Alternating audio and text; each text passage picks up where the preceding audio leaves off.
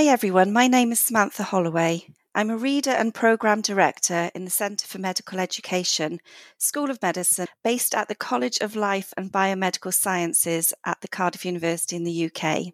You're now listening to EUMA podcast. EUMA is an abbreviation for the European Wound Management Association. EUMA is a not-for-profit umbrella organisation linking national wound management organisations, individuals and groups with interest in wound care. Are you curious about the latest trends and topics within wound management? Do you have 20 minutes to spare? Then this EUMA brand new podcast might be for you. EUMA Podcast is a place for discussion and learning where you can also listen more about the work of other experts and peers in your field. I'm pleased to have Karen Uzi, Professor of Skin Integrity and Director for the Institute of Skin Integrity and Infection Prevention at the University of Huddersfield here in the UK. And she's with me today to discuss the antimicrobial stewardship in wound management. Karen was the lead author on the joint e-learning course by the European Wound Management Association and the British Society for Antimicrobial Chemotherapy. She is also one of the authors of the EUMA document, Preventing and Managing Surgical Site Infections Across Healthcare Sectors. Welcome, Karen. Thank you, Sam, for inviting me to this. That's fine. The topic of our podcast today is probably one of the most important issues when treating a patient with an infected wound. That is antimicrobial stewardship. Karen, can you tell me a little bit about the principles of antimicrobial stewardship in wound management? Absolutely. So, as you know, we're all aware that open wounds will be colonised with bacteria, but that we should only be using antibiotic therapy when required and for those wounds that are actually clinically infected. Mm-hmm. There's been a range of studies across the globe that have consistently revealed that about 80% of antibiotic courses and 20% of all antibiotics administered are prescribed in the community. And it's interesting to note that both in the outpatient setting, up to 50% of these treatment courses are unnecessary or inappropriate, which is quite surprising, really. So antimicrobial stewardship is an interprofessional effort across a continuum of patient care that should involve this timely and optimal selection of antimicrobial agents. We need to be looking at the doses and duration of use, and that the aim is to achieve the best clinical outcome with minimal toxicity to the patient and the environment. So really, Sam, in simple terms, AMS includes avoiding prescribing antimicrobials when they're not indicated, prescribing an appropriate regime where antimicrobial therapy is indicated, and ordering therapy for the correct duration, so long enough to ensure that we're managing that infection, but not so long that the patient is still having this treatment 12 months down the line when it's not required. And using an agent that is the least risk for adverse effects for the patient and the community itself. So it's increasing awareness, really, Sam, and that it's everybody's business, really, to be involved in antimicrobial stewardship. Just as a follow-up question to that, Karen, you mentioned when antimicrobials may be indicated and not indicated. Are you able just to expand a little bit on that? Yes, I think what we've seen over a couple of years is that staff are very much aware of preventing infection and being able to identify infection at an early stage. But from that, some people have started using this just in case scenario. So using antimicrobial dressings on a wound that isn't clinically infected because they're worried that it may get infected in the future. And we shouldn't be doing that because that's just inappropriate use of antimicrobials. And whilst I appreciate there are some areas would have to do that, so people that are immunocompromised, for example, will probably require antimicrobials to prevent an infection. But people that have come in for a surgical operation don't actually require antimicrobials if there is no clinical need or no clinical signs and symptoms of an infection. Thank you. So from what you've said, it seems that implementing antimicrobial stewardship measures in clinical practice involves making quite a few changes to everyday clinical practice, perhaps. Can you share your thoughts on how to support the implementation of these principles into clinical practice? Yes, I think people are aware of the principles, Sam. It's just sometimes it's not always at the forefront of people's minds because they're so very busy. Mm. However, to ensure that everybody's aware of it, we need to think about education. This is key, and it's interprofessional education so that it'll encompass areas related to encouraging optimal treatment, information about how to prescribe, and various treatment choices. So, what is there on the shelf that we can use? What can we prescribe? And also, what antimicrobials can staff access? And it's useful for clinicians new to antimicrobial stewardship as well to locate a mentor who can offer advice and support with their prescribing habits as well. So somebody that knows about AMS and can share their thoughts. The other way is obviously what we call restrictive methods, and this is when we try and constrain how clinicians may prescribe.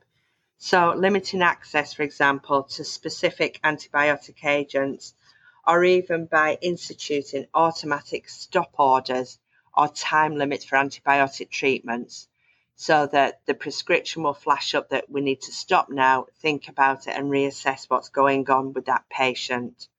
If we look at work that Lipsky and their team have been involved in, they describe a hybrid type of intervention which is aimed at encouraging all clinicians to take an antibiotic time out round about 48 hours after prescribing to review whether or not the patient has an infection and if they're on the most appropriate antibiotic regime and for how long that therapy should continue. And actually, if we look at all the research and the available data, it suggests that persuasive interventions are less effective in the short term than restrictive methods, but may have a longer, greater long-term effect on prescribing practices. And within England, Public Health England have published the Start Smart and then Focus programme. And this provides a pathway that's helpful in engaging clinicians in daily stewardship activity. And staff can go and have a look at this online and then adopt or adapt it to their local clinical areas and healthcare settings. Okay, thank you, Karen. I just had a couple of follow-up questions about a couple of things you said, if that's okay. Just about the automatic stop orders, is that something that's in place already, or is that a suggestion that's been looked at as a potential intervention? I think, Sam, it's in place in some areas, but not everywhere. And it might not always be appropriate for some areas, but I think it's an area of good practice to think about. So even if they don't have an automatic stop, maybe we as practitioners should be thinking, I need to be thinking about this after 48 hours or after a few days to make sure that that patient is on the right antibiotic. And this is where I hate to go on about it too much, but why interprofessional work is so important. Absolutely, yeah. That as clinicians, we're able to work with the microbiologists as well to review these regimes for antibiotics and antimicrobials. And of course, the pharmacists as well, be that sort of inpatient or outpatient setting pharmacists, maybe also should be thinking about this as well. Definitely. And I think sometimes we forget about the pharmacist. And they are a great source of information and specialist in this area. So I guess going back to something you said before about mentors, that may be a useful link for people to think about is, linking up to their local pharmacist and discussing these issues, really. Yeah, and not to be scared about going to other professional groups, Sam, as well. So as nurses, sometimes we try and go to another nurse who we think can be a specialist in this area, their mentor. And we forget about the pharmacists and the microbiologists. Yeah, absolutely. And then finally, the Start Smart and then Focus programme, that's been in place a little while, and you said is available online. Is that something that people outside of England can access? Oh, yes. Yeah. I know it's written by Public Health England, but the principles relate to everybody. Patients in England are very similar to patients in Wales, Northern Ireland, Scotland, and across the whole of Europe. Okay, that's great. So, Karen, thinking about key infection prevention measures that all professionals, healthcare professionals should follow, Karen, can you reflect on some of these and give us some of your thoughts? Absolutely. Well, first and foremost, every clinician from any professional group should be aware of the signs and symptoms of infection. We need to understand what we're looking for and early signs. Also be aware of local policies, and local policies are really useful, Sam, in that they will signpost people to different professional groups and give them pathways of care that should be followed. But importantly, we've got to make sure that the patient and the carers are involved in this as well. Patients generally are looked after in the community, or a lot of patients are looked after in the community, and it's the patient and their carer or family that will be looking at that wound probably more times than the clinician is. So they need to be aware as well of what are the early signs of infection. So if they're getting pain, or if the wound looks red, or it's painful to touch, then they should know that they need to contact their general practitioner or their local nurse as well. One of the biggest things to prevent infection is appropriate hand washing, and washing hands regularly and washing them properly, not just showing them the water and moving your hands back away from the water, but cleaning them properly and following guidelines. Washing them at home as well, and patients and carers as well to know to wash their hands regularly. I was speaking to some clinicians the other day, and they were saying that they do wash their hands and they use gloves a lot, but sometimes it's difficult to get hold of gloves, and it's not appropriate to be washing gloves and then using them. Gloves should be thrown away after they've been worn once. Another issue is staff need to be aware not to come to work when they've got an illness. So if they've got a sore throat or a strep throat, to stay away from patients that have open wounds, or to stay away generally from patients until their infection is cleared up. Otherwise, they're going to be passing it on to other people. And again, going back to the gloves, to use disposable gloves where appropriate, and disposable aprons, and not go from patient to patient with those same disposable items. Yeah, absolutely. It was interesting. I was talking to a colleague recently who was saying that, actually talking about patients really, was that, patients may be a little bit more proactive, and despite maybe the healthcare professional having said they've washed their hands, the patient could actually say to them, "I didn't see you wash your hands. Would you mind washing them again?" But I'm not sure how many patients would actually do that. But it's an interesting thought that maybe we should be empowering patients to actually question that a little bit more. I think so. I think they should be, it's their body, and they want to help take care of the wound as well. So they should ensure that, staff are washing their hands. I think if the patients at home is talking to friends and relatives who come in as well, to ensure that they wash their hands. And if they've been stroking a dog or stroking the cat, in the home environment, to ask them to wash their hands as well again after those activities. Yeah, absolutely. So sort of moving forwards a little bit, can you provide us with some tips on how can a wound management practitioner engage their colleagues to ensure antimicrobial stewardship is adopted in clinical practice? Yes, and as I've said before, Sam, education is key. So it could be face-to-face education, or online education, or study days, and signposting people to appropriate documents to have a look at and to read policies. But it is everyone's responsibility, antimicrobial stewardship. It's not just your healthcare professionals who work with the patient daily. It's domestic staff, it's catering staff, it's patients, it's relatives, it's whoever comes into contact with patients. So it's essential that all staff are aware of antimicrobial stewardship. And like I say, we should be having more in-house learning opportunities, being able to access up-to-date literature that talks about this very important area, attending study days, listening to podcasts like this, and accessing online courses, because we know it's difficult for staff to get time away from the workplace, and patients don't always know where they can access education. So online education that is free for people is essential. And of course, understanding about antibiotic usage and antimicrobial usage, and why it's so important that we use it appropriately, and to speak to each other and to patients, and to chat about what they know about it and what sort of help we can give them as well. So it's keeping everybody together and getting everybody involved. Yeah, Okay, thank you, Karen. So just following on from you talking about online education, free resources, I know that you've been responsible for working with others on an antimicrobial stewardship online course, and I understand that's been extremely successful in the short time it's been available.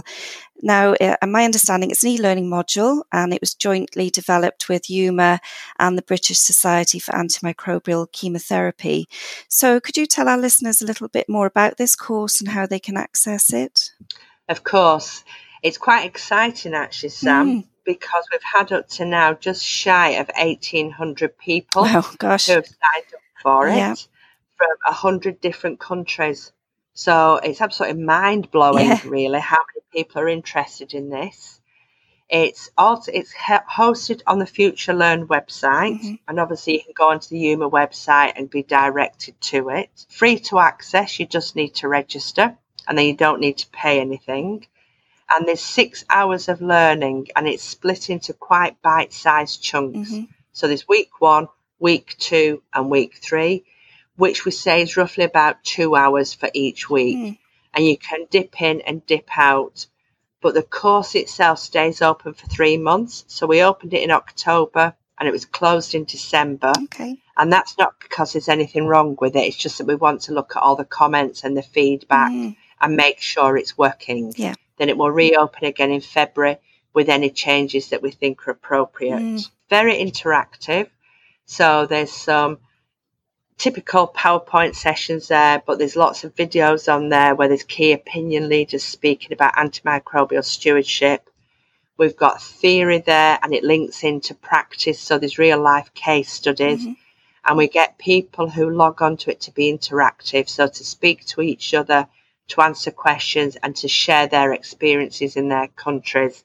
And it's absolutely fascinating and really good to see how many people are talking to each other and saying, well, this is what we do. And somebody else will say, well, we wouldn't do that, but we would do this.